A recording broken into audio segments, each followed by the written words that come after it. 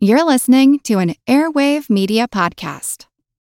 Welcome to From Beneath the Hollywood Sign. If you love old movies, Hollywood history, or the golden age of filmmaking, you've come to the right place. This is the podcast that talks about amazing stories of Tinseltown from another era and fascinating conversations with writer-producer Steve Cubine and actress-writer Nan McNamara. So, Steve, did Ava Gardner and Howard Hughes have a good relationship? Well, they did until he dislocated her jaw. What? Well, don't worry. She hit him back with an ashtray. From Beneath the Hollywood Sign is the gin joint for you. Calling all trivia nerds, Brittany here, and I host the Family Road Trip Trivia Podcast with my best friend Meredith. Is your next car ride looking like a snooze fest? We've got the cure. 3 rounds of awesome trivia every week. Harry Potter, Disney, science, sports, you name it. No more silent car troubles. The Family Road Trip Trivia Podcast. Connect, laugh, and learn with your kids, big and small. New episodes every week wherever you get your podcasts. Search for the Family Road Trip Trivia Podcast. Have you been wondering where's the beef? Well, on our podcast, Throwback Trivia Takedown, you might just find that out, as well as some other things about the 70s, 80s, and 90s. We're a nostalgic-based trivia show that pits 2 challengers head-to-head in a duel of the decades, with categories ranging from movies, TV, and music, to slang, food, and fashion. You're sure to get the best in retro-themed trivia. So strap on your jelly shoes, grab a Surge, and walk like an Egyptian to your favorite podcast app and check out Throwback Trivia Takedown. I heard even Mikey likes it.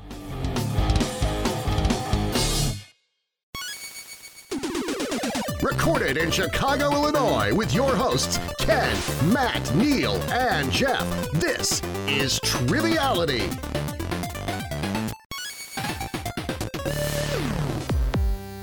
Hello and welcome to Triviality, the game where a lack of seriousness meets a little bit of knowledge. My name is Neil, and it is the end of January. We're in the middle of a very cold Chicago winter, but lucky for us, we're all together. And Matt's here in person, as we've been saying for the last 2 months, but it makes the studio warmer, I believe. Right, Matt? Slightly, yeah. I appreciate you guys all cuddling with me.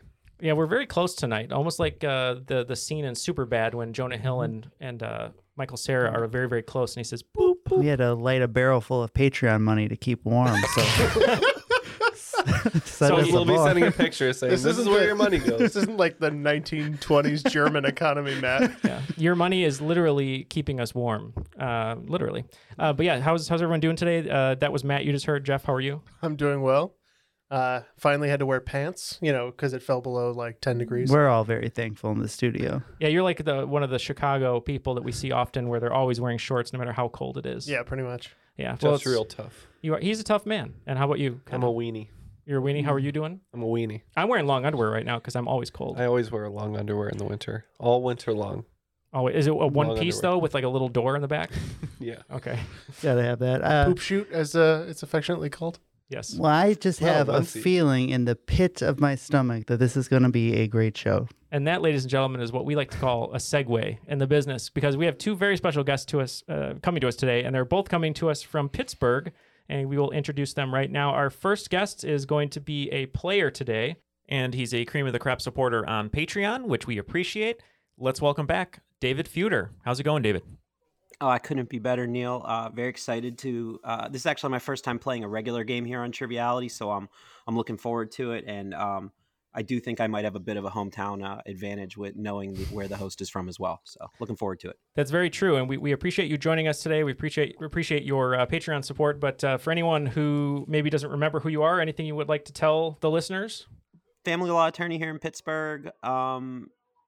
Live pretty close to where Taylor lives. I found out here in Pittsburgh. We've got a wife and 2 kids, and we have greatly enjoyed listening to you guys since I became a supporter probably about a year ago. So no, this has been great fun. It's been fun appearing on the podcast over the past year, and looking forward to it.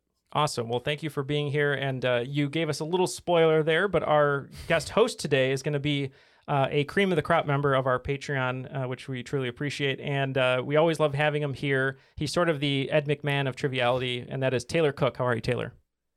I'm doing great. Thanks, Neil. Happy to be here again. It's always a pleasure. And actually, I was just thinking about it and realized that after however many recordings this has been, that I've been in a different residence every single recording. Oh, is that true? But yeah, yeah, I just realized that. But hopefully that doesn't change for the next time because I just bought this house, so that would be bad news if I was somewhere else next time. So since we've had you on so many times and you've you told us what you've done and what you're all about and stuff, why don't you tell us a deep, dark secret that nobody knows? Ooh. Wasn't prepared for this. Let's let those skeletons out of your closet. No, we won't put you on the spot, but okay. We do know that Taylor loves Next pineapples because you have a giant art piece of a pineapple. I do behind like you. pineapples. Yeah. And one thing we wanted to say to Taylor too is, Taylor, I think I said this on the show, but just to formally say it with you here, I very much appreciate you taking me and Colleen around in Pittsburgh. We were there for just a few hours, and you gave us probably the best tour we could have ever gotten in a short amount of time, and we appreciate it. Yeah, it was super fun. I was glad to do it. We got to inadvertently eat at one of my more preferred restaurants here, just because of Colleen's food requirements. So that was awesome. It was, and that food requirement for anyone is just that it has to be chewed up by me first. Dispatched like a baby bird. Yeah, just think we had to find the softest food in the burg. Yeah, just think of Ace Ventura when nature calls with the little bird up on the rock that he's climbing. Just kidding, Colleen.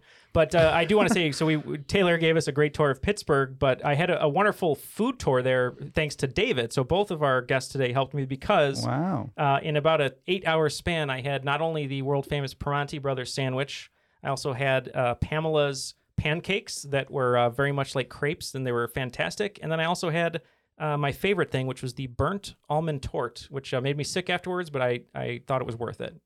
And that was all David's, and well, a little bit of Taylor too, but that was David's suggestion. So thank you for that.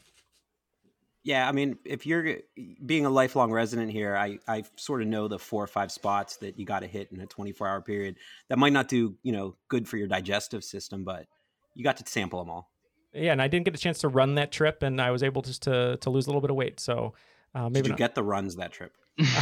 I didn't run, but I could have gotten the runs. Yes, that's correct. So well, I think after the triple meal, you probably had to take all your clothes off before you use the bathroom, right?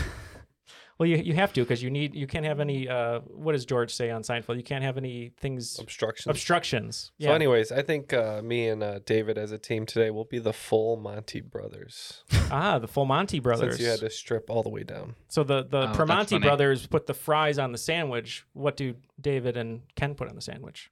The full Monty. We can't tell you. We can't tell you. They just take everything off the sandwich. I would say it's more about what they take off the sandwich. My long underwear. It's just Ken and David in between 2 pieces of toast. Yikes. Matt, what would you like to be today? Well, you're talking about that burnt almond torte. I believe David is in the law of some sort, so we could be the burnt almond torte law. Ooh, I like that. Burnt almond torte law. All right, let's get the rules. The rules of the game are simple. 20 questions split into 2 rounds worth 10 points apiece. At halftime, there'll be a special swing round designed by this week's host. After regulation, players will enter the final round with the points that they've accumulated and will have a chance to wager 0 to 30 points on 5 categorized questions. At the end of the game, someone will be named the cream of the crop. Cream of the crop. If everyone's ready, we can get going. Let's do it. Let us proceed. Go. All right. Let's start out with round 1. I thought it'd be fitting, since Dave and I were both on this podcast, to start off with a little bit of PitCon, much like BritCon, but Pittsburgh based. So question 1 category is just PitCon. Pittsburgh, Pennsylvania is known as the City of Bridges, and for good reason. It claims to have more bridges within its city limits than any other city in the world, although some leave this up for debate. Within 50, how many bridges are in the Steel City? Oh, Neil has inside information. All right, go ahead. All right, so you guys are locked in? I think I could be wrong, but I think we're locked in. All right. David, what do you say? Yeah, I'm telling you, I think it's a high number because, but okay. Yeah. Why don't we say, how about 750? That sounds good. All right. Okay. Matt and I discussed Chadwick Boseman's film 21 Bridges, but realized that that's Manhattan. And I believe Taylor was telling us about the number of bridges. I can't remember where we were at, but it's the thing you take the cart up on the hill, the mountain. I want to say it's over 400, and we went with 403. Okay. So one team getting points here. So if I was to ask you the whole whole of Allegheny County, which is the county Pittsburgh's in, that would be over 1,000. But specifically, I don't remember the exact number, but specifically within the city limits, there are 446 bridges. Wow. So you are within the range, Neil, at 403. So are these all going to be questions that Taylor has told Neil on her trip to Pittsburgh? Because I'm going to be in trouble. I'm pretty sure that's the only one. But I don't remember him or telling him that, so I'm glad he remembered. Well, thank you. And if the final question of number 3, the final question, if I can wager 30 points on where that mole is, I think we'll get points. All right, moving on to question 2. PitCon 2, Electric Boogaloo. Pittsburgh has had a large impact on the food industry, most notably with being the birthplace of the Heinz Company. It's also the birthplace of what fast food menu item, which was invented in 1967 and 40 years later had a museum opened in North Huntingdon, PA, in its honor. You won't find any Heinz on this one, though. So we are going to go ahead and lock in because David knows this one cold. Okay, so Matt, do you have any thoughts off the top of your head initially? Thinking that you won't find any Heinz on it makes me think it's some kind of hot dog because Chicago, you don't put ketchup on a hot dog. It might play into a little bit about a little home cooking for us. I didn't think about that, actually. So I was going to bring What up... if it's a chili dog? Chili dog. What about Sonic's favorite? What's the thing on the stick? Corn dog. Corn dog. Yeah, you wouldn't put ketchup on a corn dog. Could that be possible? Would you put ketchup on a corn dog? Which one seems more pit to you? I think corn dogs are very pit. Yeah, chili Based dog on also nothing. seems pit to me as well. I would just dunk it. in I think if it ketchup. was a Cincinnati chili dog. That's true. That heard sounds people from delicious. Does that Cincinnati- exist? I heard people from Cincinnati don't like when people talk about their chili, even though people talk about their chili. We're talking about their chili. Would you want to go corn dog? You know what? I think we should go with corn dog. Okay, that's our answer. People on Pittsburgh will put Heinz ketchup on anything, corn dogs especially. So, but I think the hint in this one was there's no Heinz on it because there's a special sauce. I believe this is the Big Mac. Oh.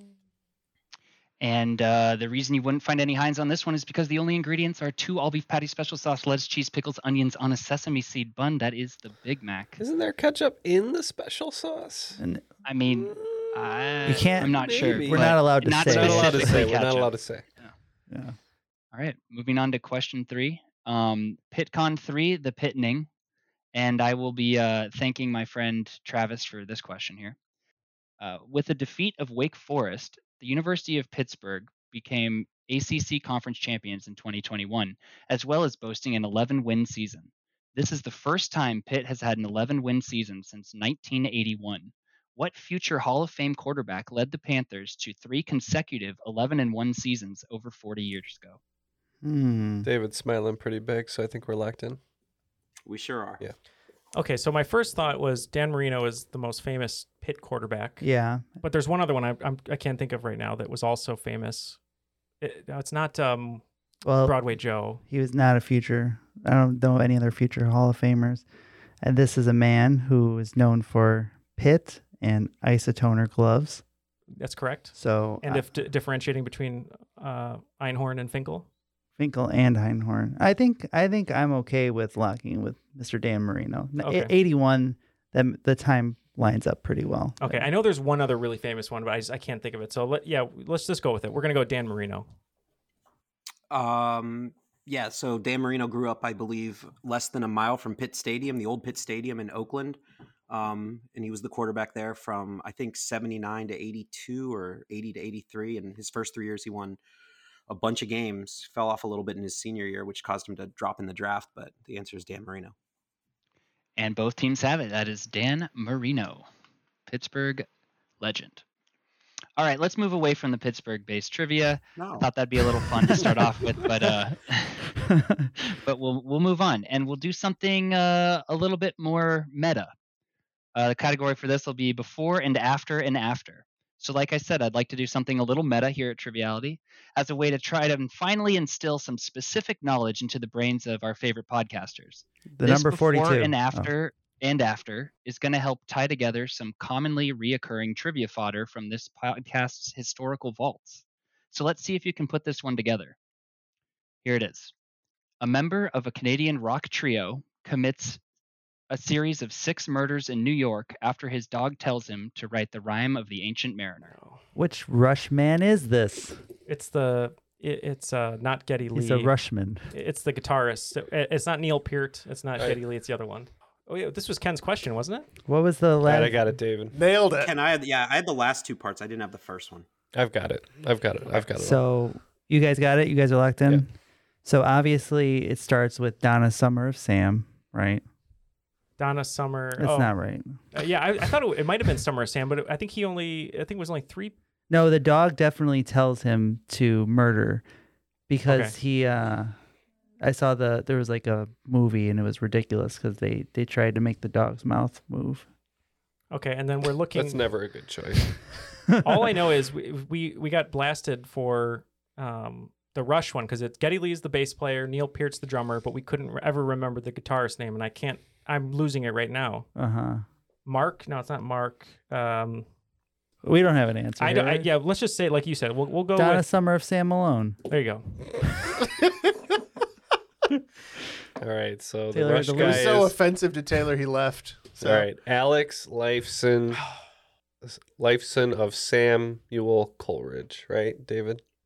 Yeah, I knew the last 2 parts. Good pull on the first. Son of Sam. Can you repeat that one more time for me, so I Alex Lifeson of Samuel Coleridge. It's Coleridge. Easy. It's Alex Life, son of Samuel Taylor Coleridge. Taylor Coleridge, yeah. Easy. Right. The scorekeeper getting it perfectly. It is Alex Life, son of Samuel Taylor Coleridge. We're the 2 worst people to be teamed up for that one. Well, here's the thing, though. After many episodes, I only remember it because Ken asked it on the show. He did. After many episodes of us getting made fun of, in my head I was like, "This is how I'm going to remember it." I'll go, "For the life of me, I can't think of the guitarist name," and it didn't help me. Well, maybe this will finally put all the gears in right position. So moving on to question 5. Category is interns, and I'd like to thank my girlfriend Val for this question. Thank you, Val. The House of God is a novel written by Samuel Shem, which takes a satirical look into the world of hospital medicine as it follows a new doctor starting his medical internship. This book was a large influencer for What TV Show, which would quote passages from the book occasionally and ran for 8 or 9 seasons, depending on who you ask. Oh, we can lock in. Okay. So, David, do you think this is... Is it House? No, I think it's Scrubs because they had that last... Because they had that last season that didn't have the Scrubs people in it. Right. With young Franco? And that was when they moved to like ABC or something. They went off NBC for a year. Yeah. That's right. That sounds right. So we'll say that's a good catch. Scrubs. Yeah, I think doing the new class of anything is usually a bad idea. So we also said Scrubs. How do you feel about the new Saved by the Bell? Tell me you love it. Needs more Mario Lopez. All right. Well, both teams could say they are a Superman because they both got it right. That is Scrubs. And after 5 questions, we have a score of 40-30 favoring the Full Monty brothers. And Burnt Almond Tort, I will now be abbreviating as BAT. So BAT Law with 30. I like Bat Law. That's kind of like if Bruce Wayne was actually in Philly and he met up with Charlie and did Pro Law and Bat Law. Are you feeling any whiplash? Swear to me. I'm under oath. All right, moving on to question 6. In a day or two. The 1980s were a great time for one-hit wonders, such as Come On Eileen and She Blinded Me with Science. However, one song was just as well known for its music video as for its catchy tune. What song released in 1984 ended up topping the Billboard Hot 100 in 1985 and went on to win 6 MTV VMAs and be nominated for 2 more in 1986? It has since seen musical covers by Real Big Fish and Weezer, as well as having its video spoofed on Family Guy, The Simpsons, and even a Volkswagen commercial. We are going to lock in over here. So I think I had kind of a eureka moment when he was reading this question. Did you? I think so. I think is that Aha's Take on Me. Yeah, that's what I was thinking too. Matt and I both turned into pencil drawings and opened a door, and inside that door it said, "Aha, Take on Me." All right. Well, both teams have the rotoscope going because that is Take on Me by Aha. All right. Question 7. Size doesn't matter. U.S. capitals are often not the largest city in their state, such as Montpelier, Vermont, which is only the 5th largest city in Vermont, Pierre, South Dakota, the 9th largest city in South Dakota, or Olympia, Washington, the 25th largest city in the state. However, which state capital is by far the smallest by population, nearly half the size of the next smallest? Oh, geez. What kind of razzmatazz is this? Ken, I think I know this one. Great, because I do not. Yeah, no, that's right. And okay, I like that answer because I know from experience that Juno. I was going to make a film reference, but I'm just going to refrain now. That's what the did. Emperor phone was. Yeah, exactly. All right, You so got it. we'll go Juno. Ready, got it in. So I think, Ken, that this is a rather small town in the middle of Appalachia. I think it's Frankfort, Kentucky. Cool. I'm pretty sure that's a very small city. So that would be my guess. Okay. Well, unfortunately, no points on this one. I think I'm this off the top of my head. I'm not looking it up. I know Juneau is somewhere in like the 30,000 population range, and Frankfurt's smaller. I think it's in the 24,000 or something like that. Second, so this is actually kind of a douchey trick question. I like to throw those in sometimes. I think Jason is a bit of a trivia. King douche. Yeah. Trivia aspirations sometimes. So actually the second smallest is Pierre, South Dakota, which is about 14,000. The smallest coming in at just under 8,000 is Montpelier, Vermont. Oh, okay. It is very, very small. I've been there. It is like a small town in Iowa, just with mountains around it. It's just a main street, and what looks like a courthouse is just the state capitol building. We may be small, but we are mighty. It's okay. That's okay. Alrighty. Once again, asking you to stop. Question 8. Eyes the size of the moon. Ernest Hemingway was known for many things, but probably most notably his writing and raging alcoholism. So much so the latter that he invented what cocktail, which is a shot of absinthe in a glass of champagne, and also shares the same name with his 1932 book about bullfighting traditions in Spain. You're making hand movements, but not saying words. I know what it is. I just I need your help here. Hold on. Do you want to just go with this? Because I can't think of I want to go with this. Okay. We have an answer over here, and we don't know if it's right. But we're just going to go with it. I can't pull the name of this book right now. So I doubt it's The Old Man in the Sea. That doesn't seem like it's about bullfighting. But I think the other book is called The Sun Also Rises, and that would be my guess. I don't think that's the one. However, I can't think of a third book. I can't think of the. There's For Whom the Bell Tolls. I think he wrote. Yeah, but that's not it either. But it's not let's the short go, story Snows of Kilimanjaro. The Snows of Kilimanjaro. Let's go with The Sun Also Rises, because I cannot remember that bullfighting one. No, we were thinking that it was The Old Man and the Sea Breeze, but I don't think that's right. Neil, what did we go with? Yeah, we think it's also a different book, but the only one that made sense was The Sun Also Rises. So that's what we locked in with. All right. Well, unfortunately, no points on this one either. A clue in the category being "Eyes the Size of the Moon," which is lyrics from Panic at the Disco's "9 in the Afternoon." This is "Death in the Afternoon," which I'm pretty sure is because, I mean, you can die during bullfighting, but also in his original instructions for the recipe, he recommended drinking 4 or 5 of these in one sitting, which is probably normal for him. But yeah, it does sound like death, though, at any time of day. Question 9. I wish I could go back to college, and I would like to thank my friend Rob for this question. Specifically, he pretty much wrote the whole thing, and I love this question. But it's a little complicated, so stay with me here. So, every state in the U.S. has a university named after the state. Examples being obviously University of Illinois, University of Texas, etc. Out of these 50 state schools, only 2 pairs of 2 of them are located in cities that share a name. So for an example, this is a made-up example, if University of Red State is in Collegeville, Red State, and University of Blue State are in Collegeville, Blue State, they would both be in Collegeville. So I'm looking for what are the names of those college towns, if that makes sense. So one of the answers, if that was a real example, could be Collegeville, Red State, and Collegeville, Blue State. Does that make sense? Okay, yes. So for 10 points, tell me either one of the college town names, and for 5 bonus points, if you can name them both. And this is specifically for University of, not blank state university. It's a great question, and I think I know them both, so we can lock it. Great.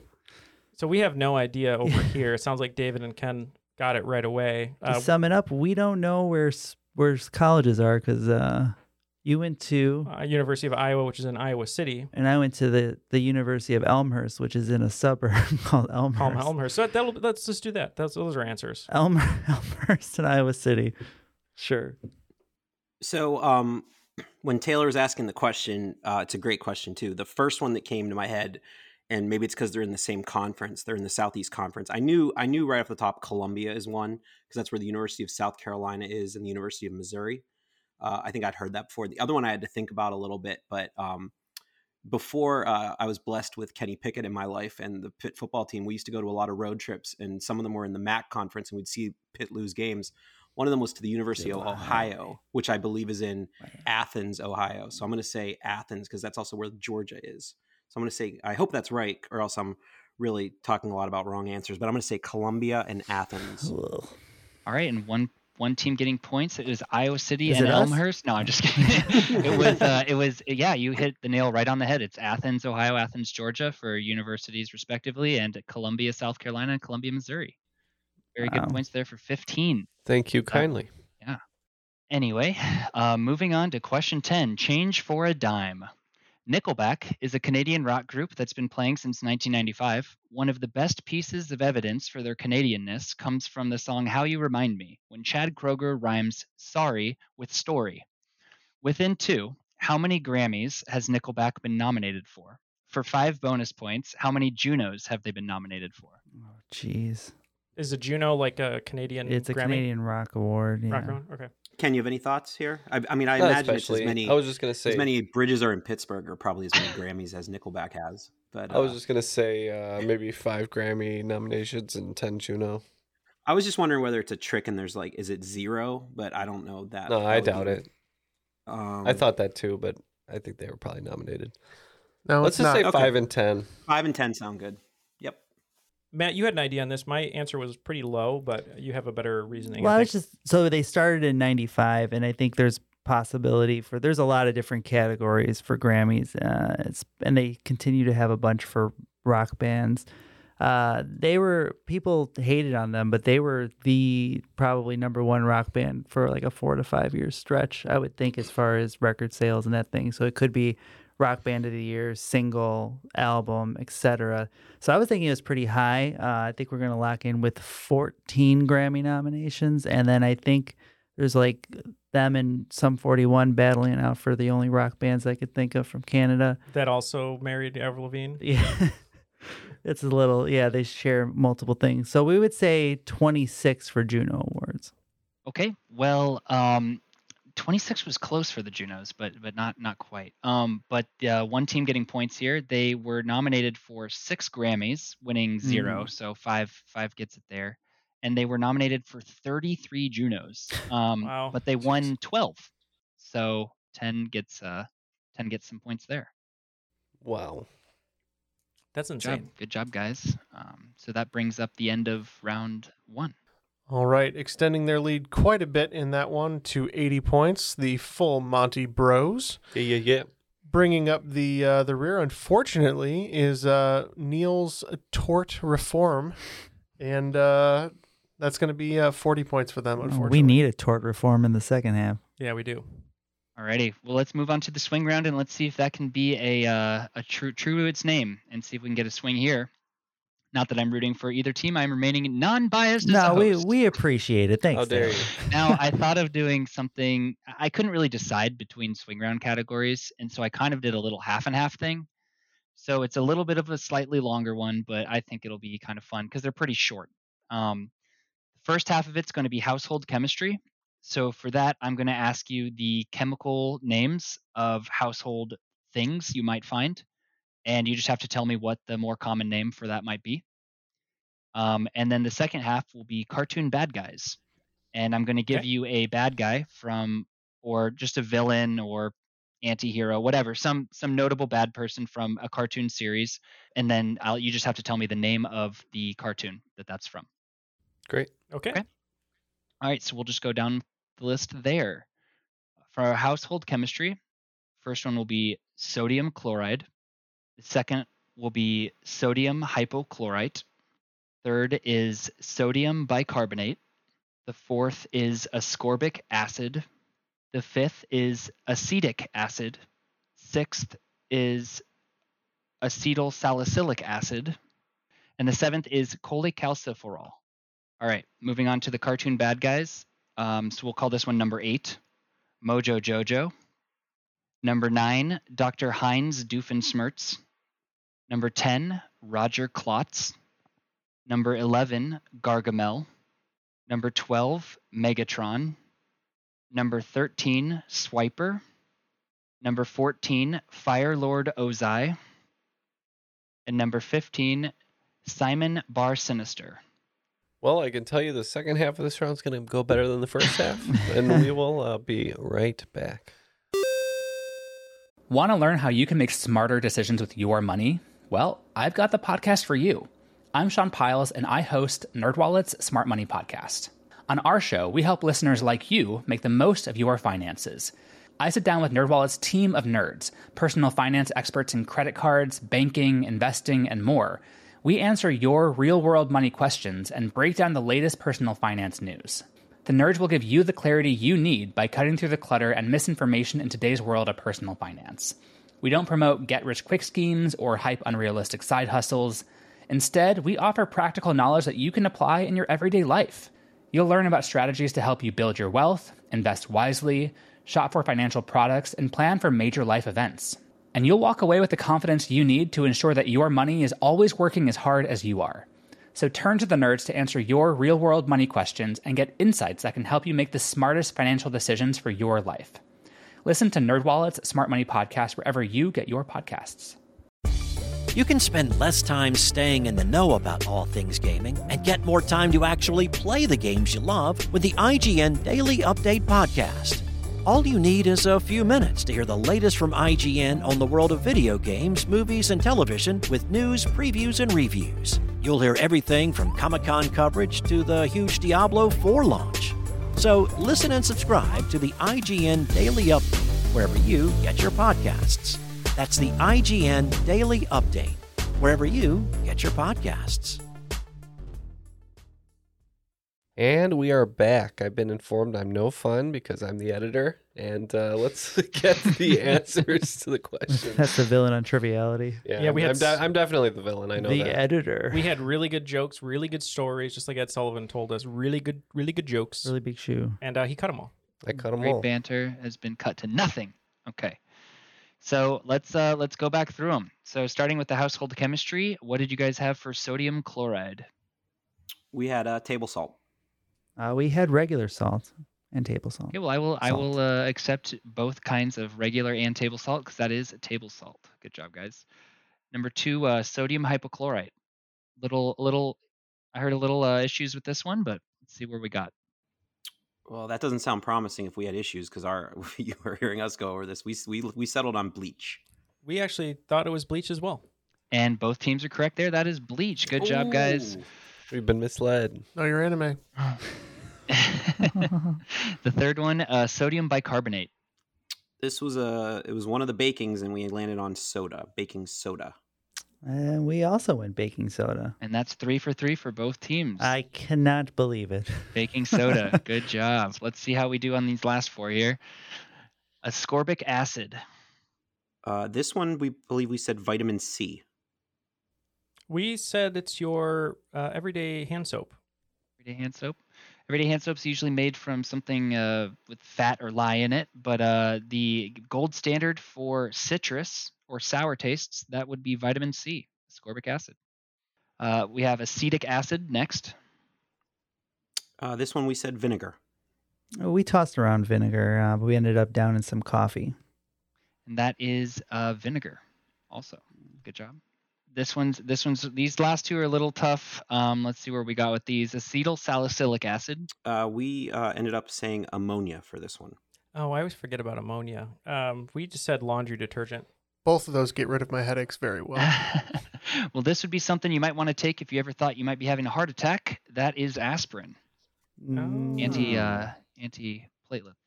All right, and the last one, cholecalciferol. Let's see if I can finally pronounce it right. Cholecalciferol.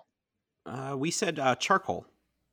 Oh, that's a good answer. No, it's not. Oh, okay, good. No, it's not. Well, we said the glass cleaner, so we don't know either. Well, this actually was mentioned by one team. Unfortunately, they didn't circle back to it, and this would be vitamin D, something very important in these winter months. I'm pretty sure we're all deficient, so make sure you're taking your supplements.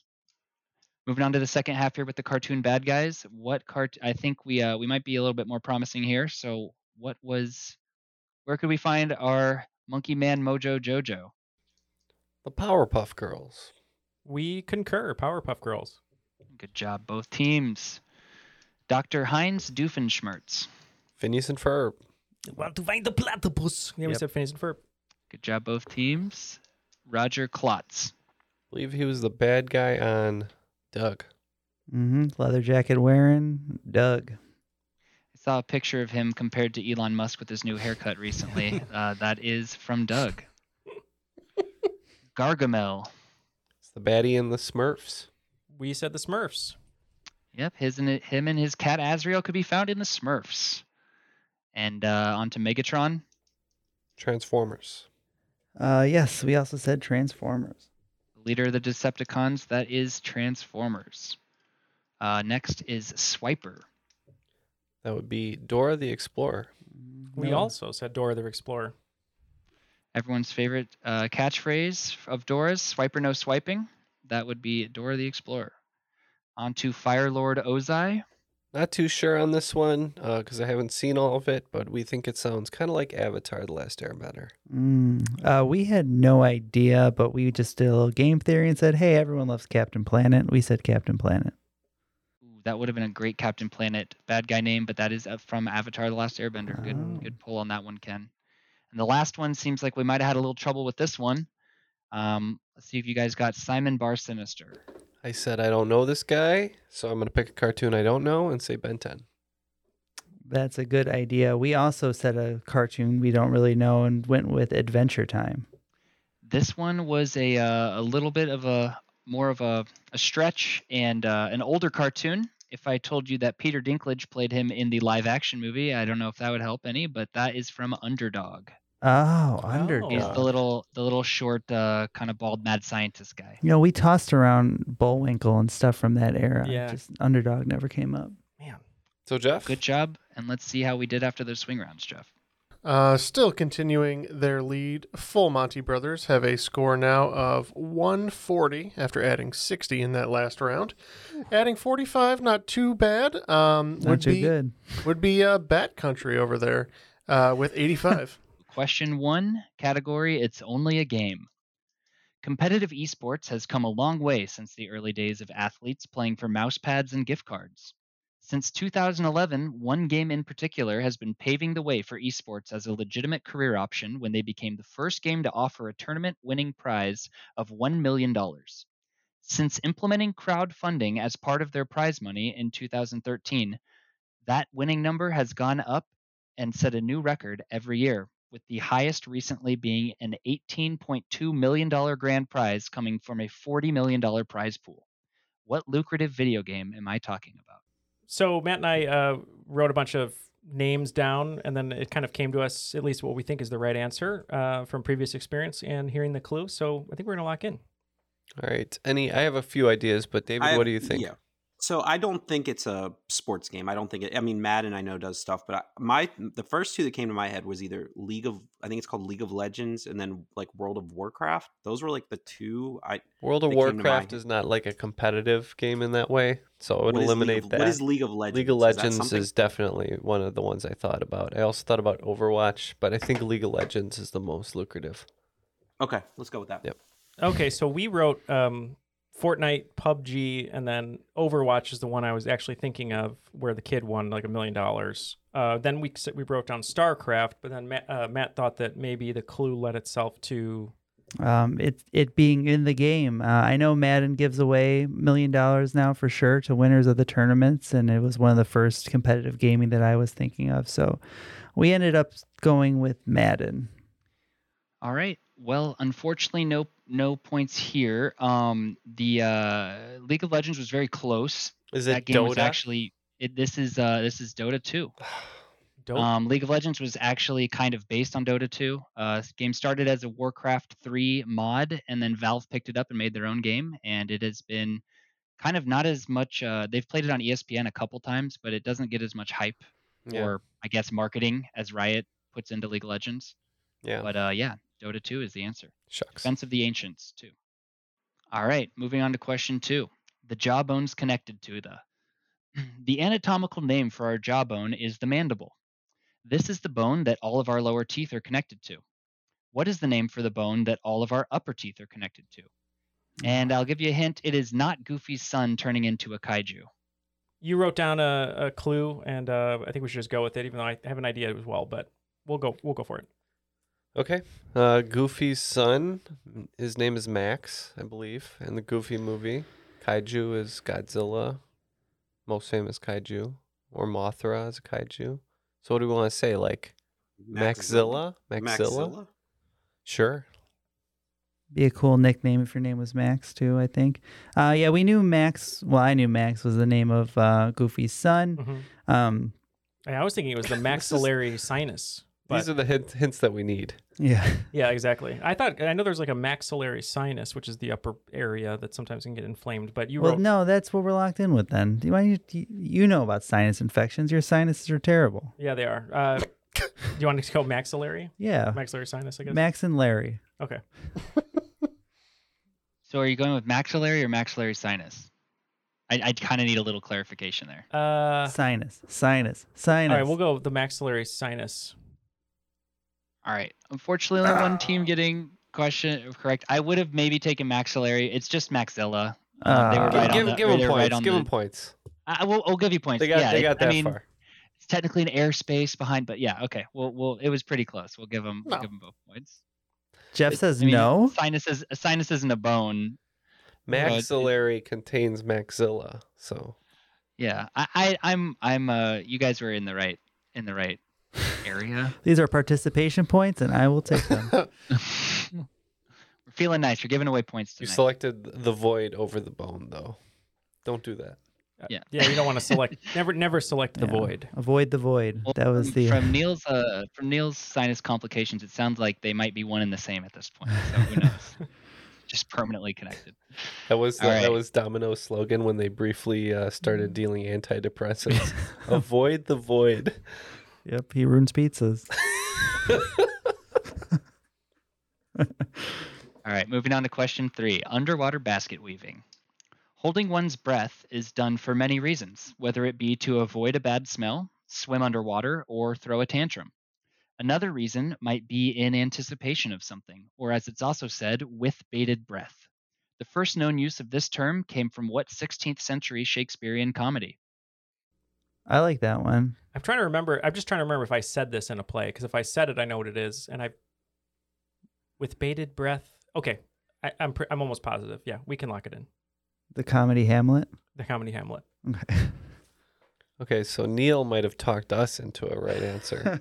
So I was gonna say Much Ado About Nothing, but since he said that he might have played this character, okay, it's the one with Puck. Midsummer Night's Dream. So thank you. I was just starting to write down comedies. That was the first one on my list. So thank you, Neil. I could have been right. Perhaps been a swerve. I've been trying to swerve you off our path. This has become a comedy of errors, Neil. It has. We also locked in with A Midsummer Night's Dream. I believe it's when when Puck drugs the two pairs of people, and you can't be saying that, Neil. Sticks his hand in the peanut butter.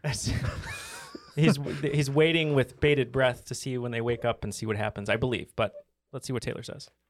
I'm not sure if it's used in that or not. It may be, and maybe this was earlier. I'm not totally sure, but according to my research, this was The Merchant of Venice. Oh no! Underwater being the hint that I gave a couple times, because is that a comedy? According to that's a laugh a minute. Merchant of Venice is hilarious. I'm gonna just text Colleen. Is flesh. Merchant of Venice a comedy? And we'll see what she says, just off the cuff. All right. Let's get the next one. All right, moving on. Before I make the bated breath joke that I want to. Okay, moving on to question 4. Exactly. Simply allegorical.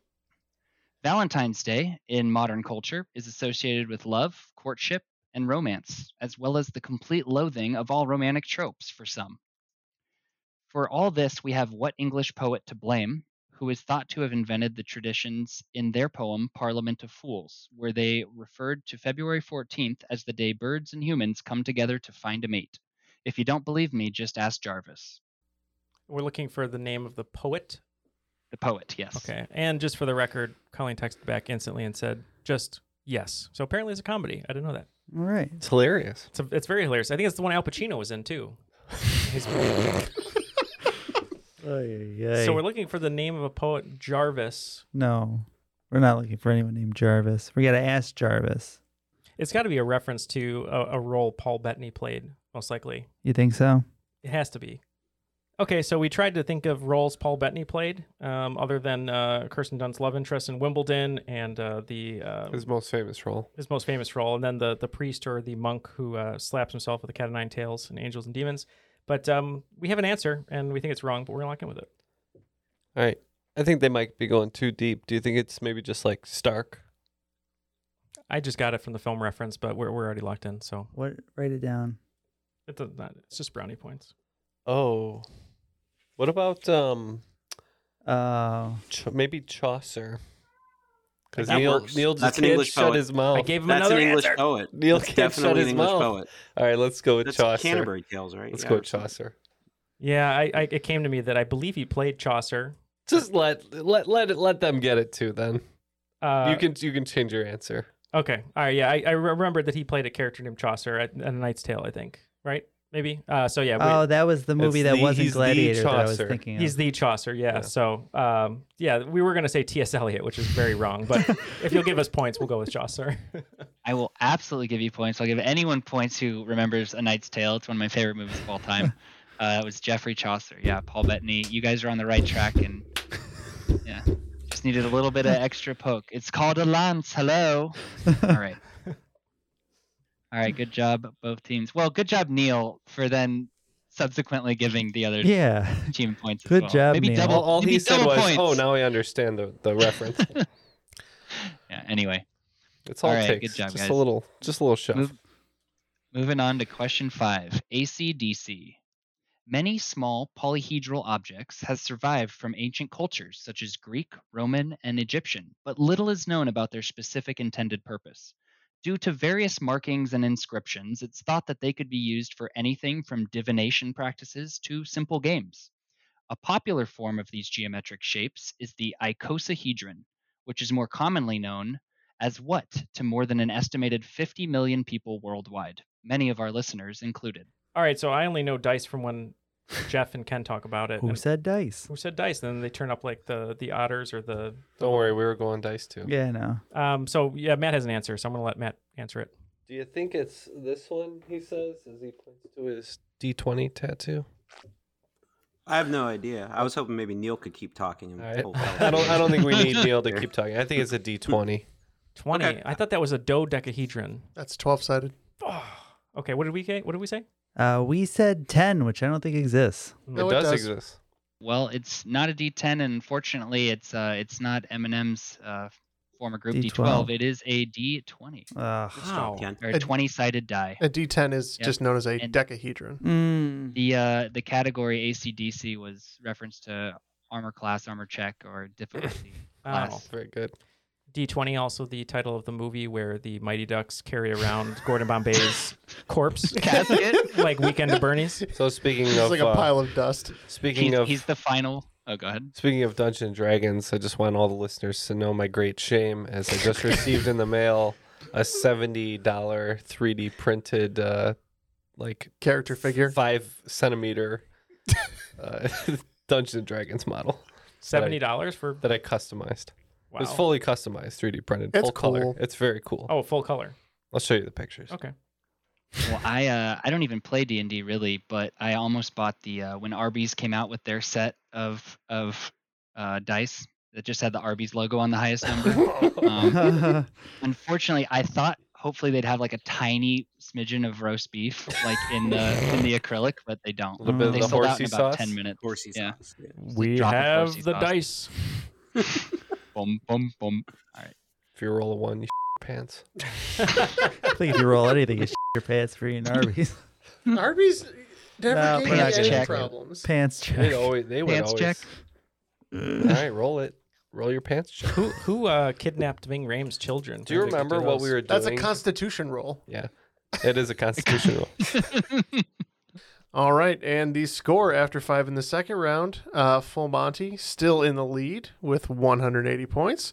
And at 115 points, we've got Batman Law. All right. Question 6, bone apopleat. The traditional chef's hat, or a toque blanche, has become a hallmark symbol of the profession, from the tall, straight sides to the stark white color. These characteristics were originally meant to signify the cleanliness of the kitchen with the color, and the rank or seniority of the chef in the kitchen with the height. Another prominent feature of this piece of headwear are the 100 pleats or folds of the material along the sides. What was the original significance of the number of pleats of cloth seen on the headwear of our culinary compatriots? We can lock in, David. So they're locked in. Yeah, I think you're right, because when he was reading off the list of things about the hat, I remember it had to do something with cooking, and you wrote down. I think it's the 100 different ways to prepare an egg. And I think that's right. Let's lock in with that. Yep. We also said egg preparation methods. All right, and that will get points for both teams.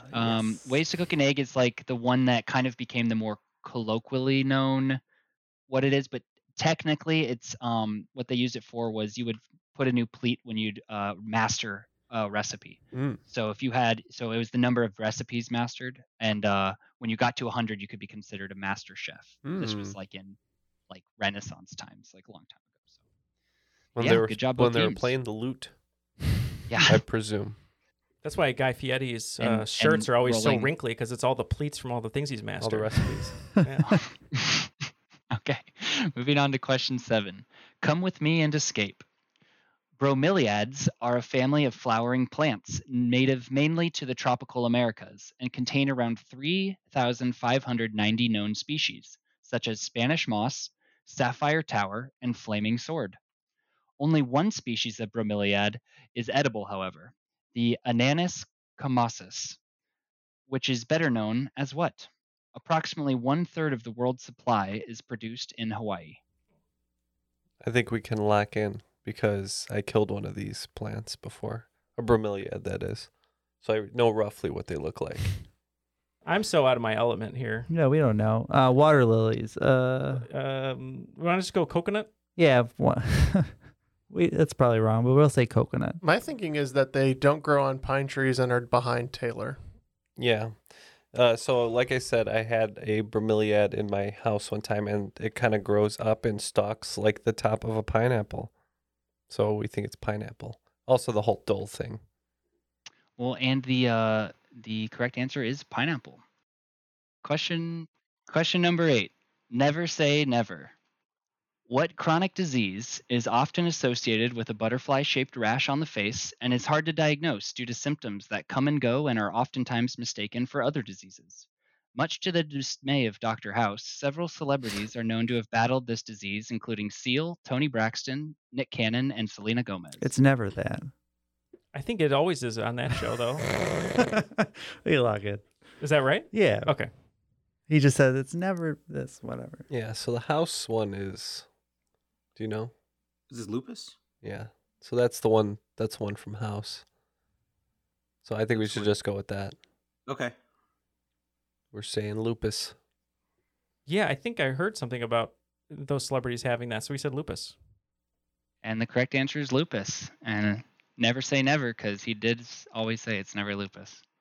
I believe Seal specifically had discoid lupus, which is what caused the scars on his face when he was a kid. Here's a fun fact. I did not know this, but Seal, accomplished singer and whatnot, The Harder They Fall, the movie on Netflix, the Western that we were talking about with Idris Elba, that's really good. It was directed by Seal's brother, who's a British rapper. Really? Yeah. Whoa. Because I looked up the director and I was like, oh, he's only done one short film. This is his first feature film. How did he get this man? I looked it up. He was a music video director and a rapper. British rapper and Tarantino enthusiast, apparently. Mm-hmm. His name Porpoise? Walrus, actually. Yeah. Walrus. Cuckoo Cachoo. That's crazy. Yeah. All right. Question 9. This one's for Ken. Yay.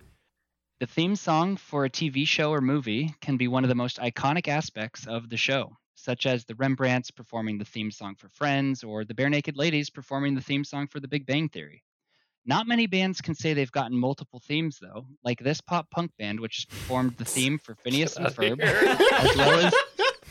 as well as the main theme for the Jimmy Neutron movie and the theme for the 2008 game Sonic Unleashed. Name this Texas band, which has been together since 1994.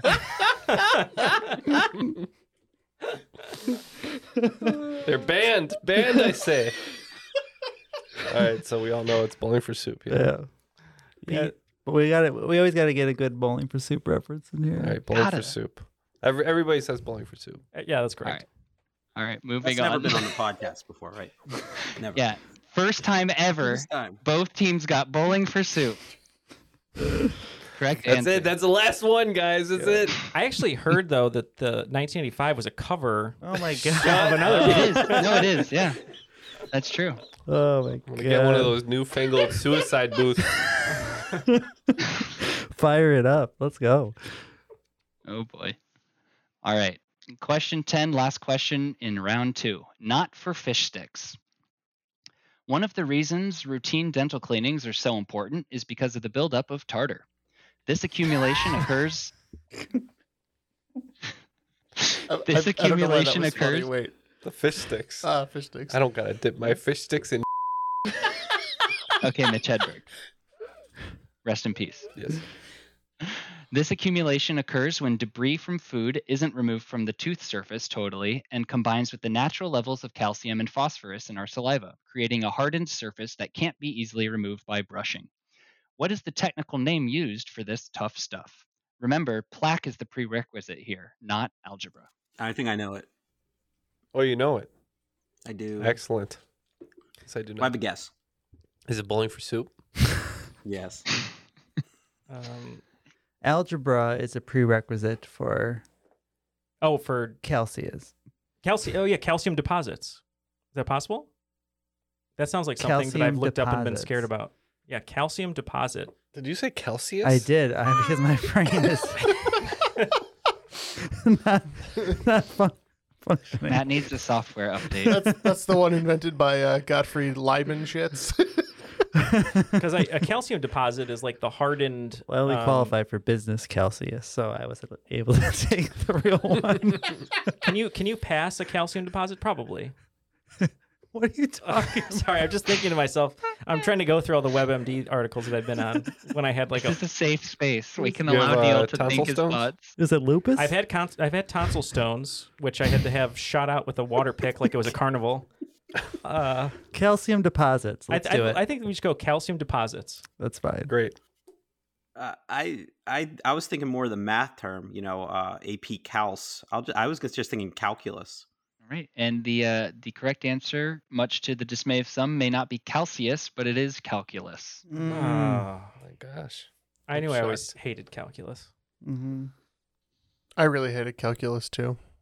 Yeah. Yeah, like the second round. I of understand calculus. what you're saying. We'll do some math now and tell us what our scores are. I mean, the math is pretty easy. 5 for 5 in that second half for Full Monty Brothers brings their score from 180 all the way up to 230 points. Wow. Which is a- 230 I turned into a points. DJ. You did. Wow. Whoa. And 30 more points there, adding to the other team, Batman Law's score. So they're at 145 points. Oh, we can still catch up. Let's just throw it all on the table. Almost, because we don't have enough. Whatever we can throw on it, we'll throw on it. But we need to hear the categories first. We'll go the full Monty on this one. All right, and let's bring it to the final round, where the categories are, in order, these syllables: re, fridge, ate, or.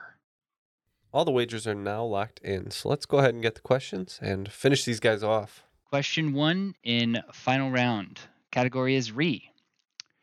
Recidivism is a term used for describing the tendency of a convicted criminal to reoffend or be rearrested for similar offenses, and is an important metric for quantifying and comparing the effectiveness of criminal justice systems among different countries.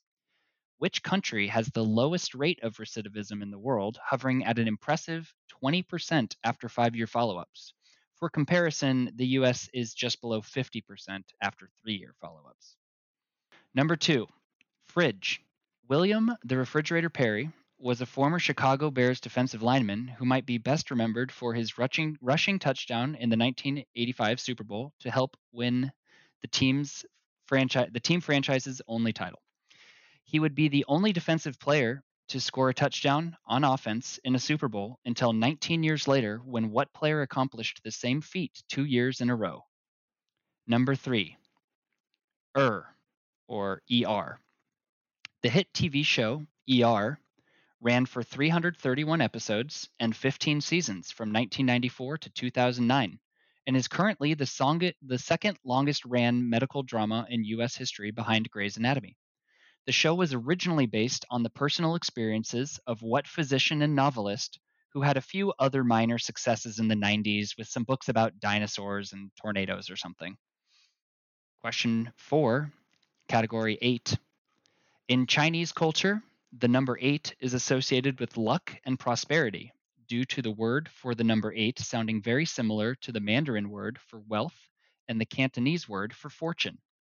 Due to this widespread superstition, what event began on August 8th, 2008 at 8:08:08 p.m.?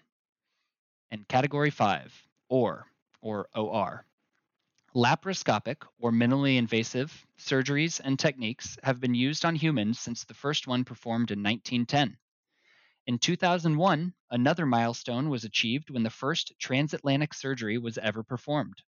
The Lindbergh operation, as it's known now, was a completely telesurgical operation done by a team of French surgeons in New York on a patient in Strasbourg, France, using high-speed telecommunications and a surgical robot.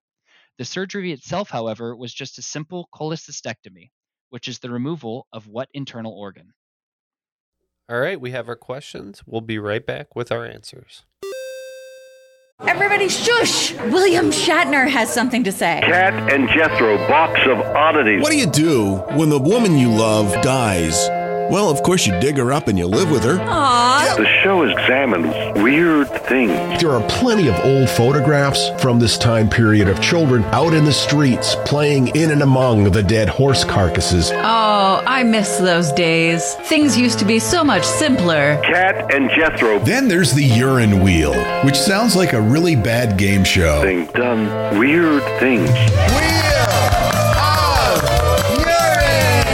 Cat and Jethro, box of oddities. That is really mysterious. Join Cat and Jethro Gilligan Toth for the strange, the bizarre, the unexpected, as they lift the lid and cautiously peer inside the Box of Oddities. The Webby Award-winning Box of Oddities podcast from Airwave Media.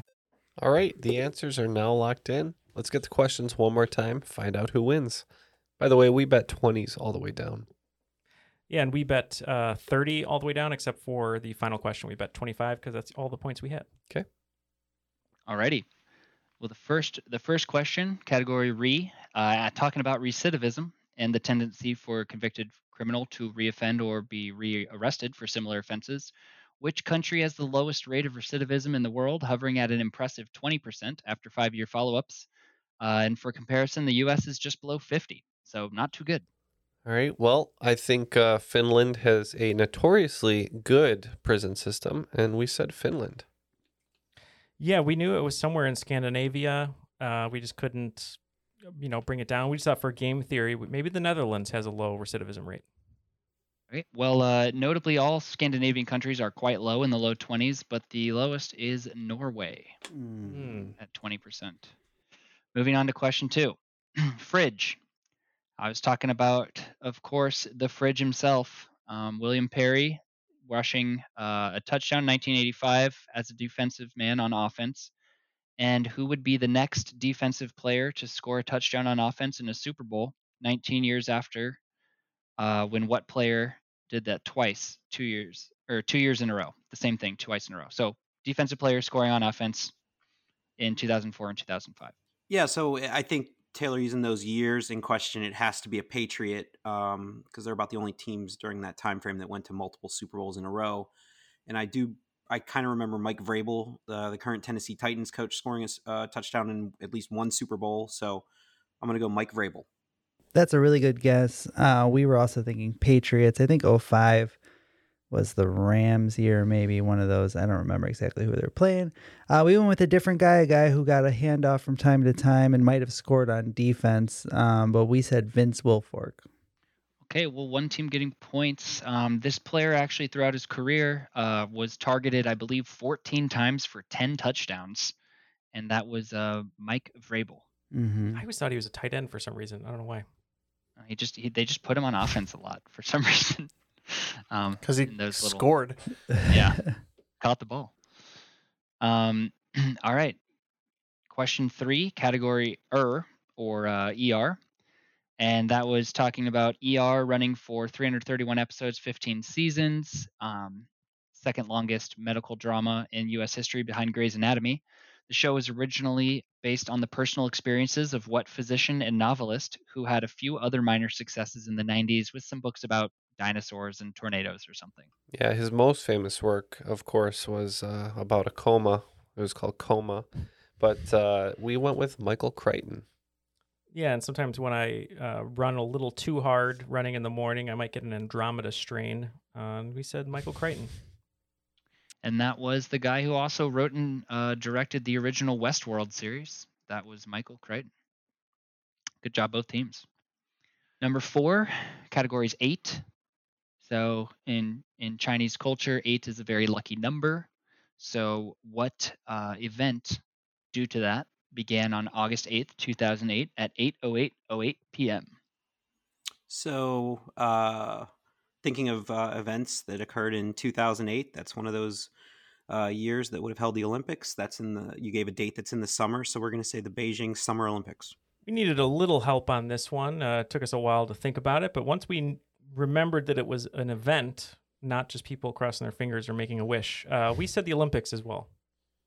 All right, well, both teams getting points. So this is the 2008 Beijing Olympics. And coming down to this one, I don't know what the scores are adding up, but we'll find out that mathematical magic here in just a little bit. Last category is OR. Talking about laparoscopic surgeries and how in 2001 a milestone was achieved when the first transatlantic surgery was ever performed. This operation was completely telesurgical and done by a team of French surgeons in New York on a patient in Strasbourg, France, using high-speed telecommunications and a surgical robot. The surgery itself was a simple cholecystectomy, which is the removal of what internal organ? Well, we weren't too sure. We considered appendix, but we thought that was appendectomy, and so we said the gallbladder.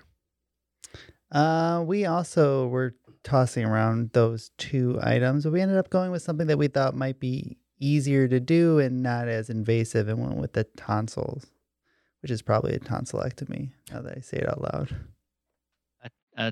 Removal of the tonsils is a tonsillectomy, and if I was to tell you that Strasbourg, France is now currently in the former region of Gaul, that might give you the hint that this is the gallbladder. Not spelled the same, but you know. Losing 25 points in the final here. Unfortunately, Backcountry Lawmen are going to drop to 120 points. And this week's cream of the crop, adding 60 to their already towering 230 for a total of 290 points. Full Monty Brothers. Yeah. Let's take it off. Cream of the crop. Or not. Hey, please.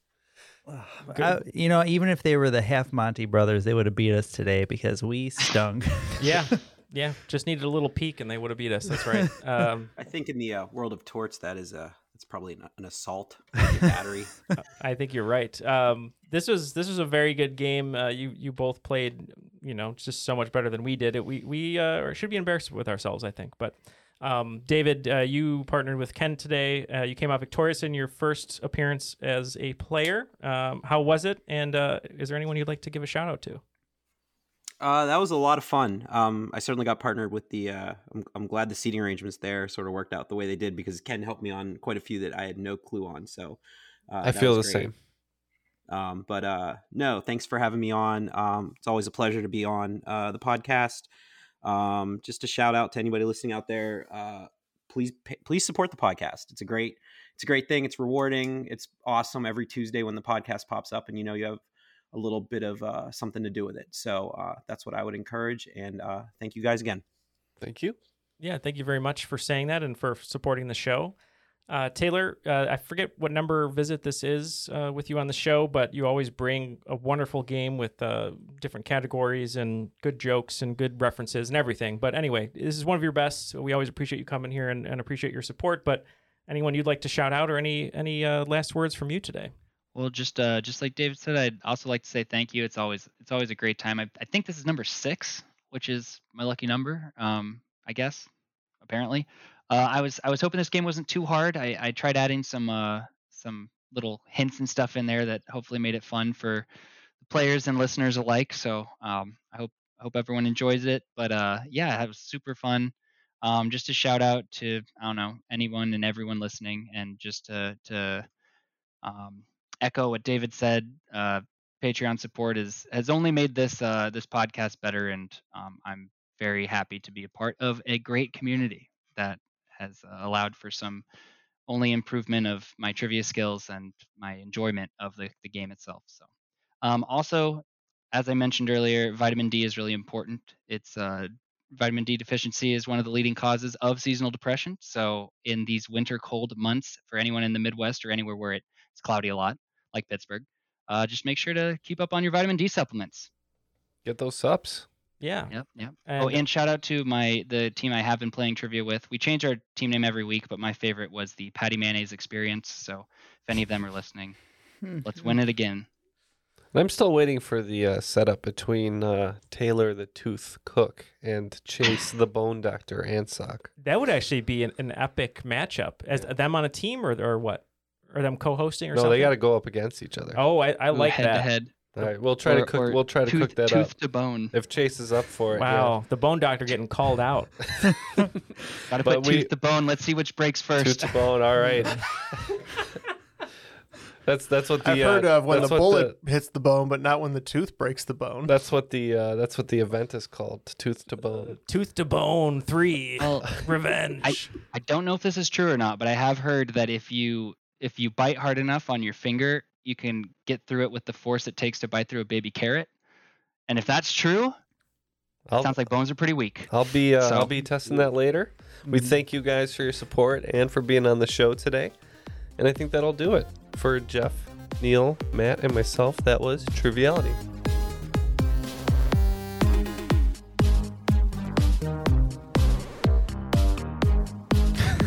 Wait, so what is a constitution check? It's like Which means whether or not. Oh God. It's like if you're gonna pass out or get drunk or your pants. If you have enough fortitude, basically, to manage a task. So in other words, your constitution would be like 7. Okay. And a normal person's would be like 10. 10. I see. Okay. That's an insult. It's not an insult. He knows he can't eat spice or. I can't eat spice. Statement of fact. Bench press a bar. That's strength. Oh, that's true. Okay, I think you have I low understand. constitution. Do Your math strength, problems. I'm sure, is fine. Your dex is fine. Your charisma is off the charts. So I make up my dex and what constitution with charisma. Constitution. Your constitution sucks, bro. Yeah, it's basically how much damage you could take. I've taken a lot of emotional damage in my life, so is that good for a roll? You rolled 20. You probably have high wisdom. Emotional baggage. Wait, do you get like plus points if you've taken your migraine medication? It could go either way. Either I'm so loopy, I'm like Martin Short on a bender, or it can get real dark. Does that buff wisdom or intelligence? Wisdom. Okay. Okay.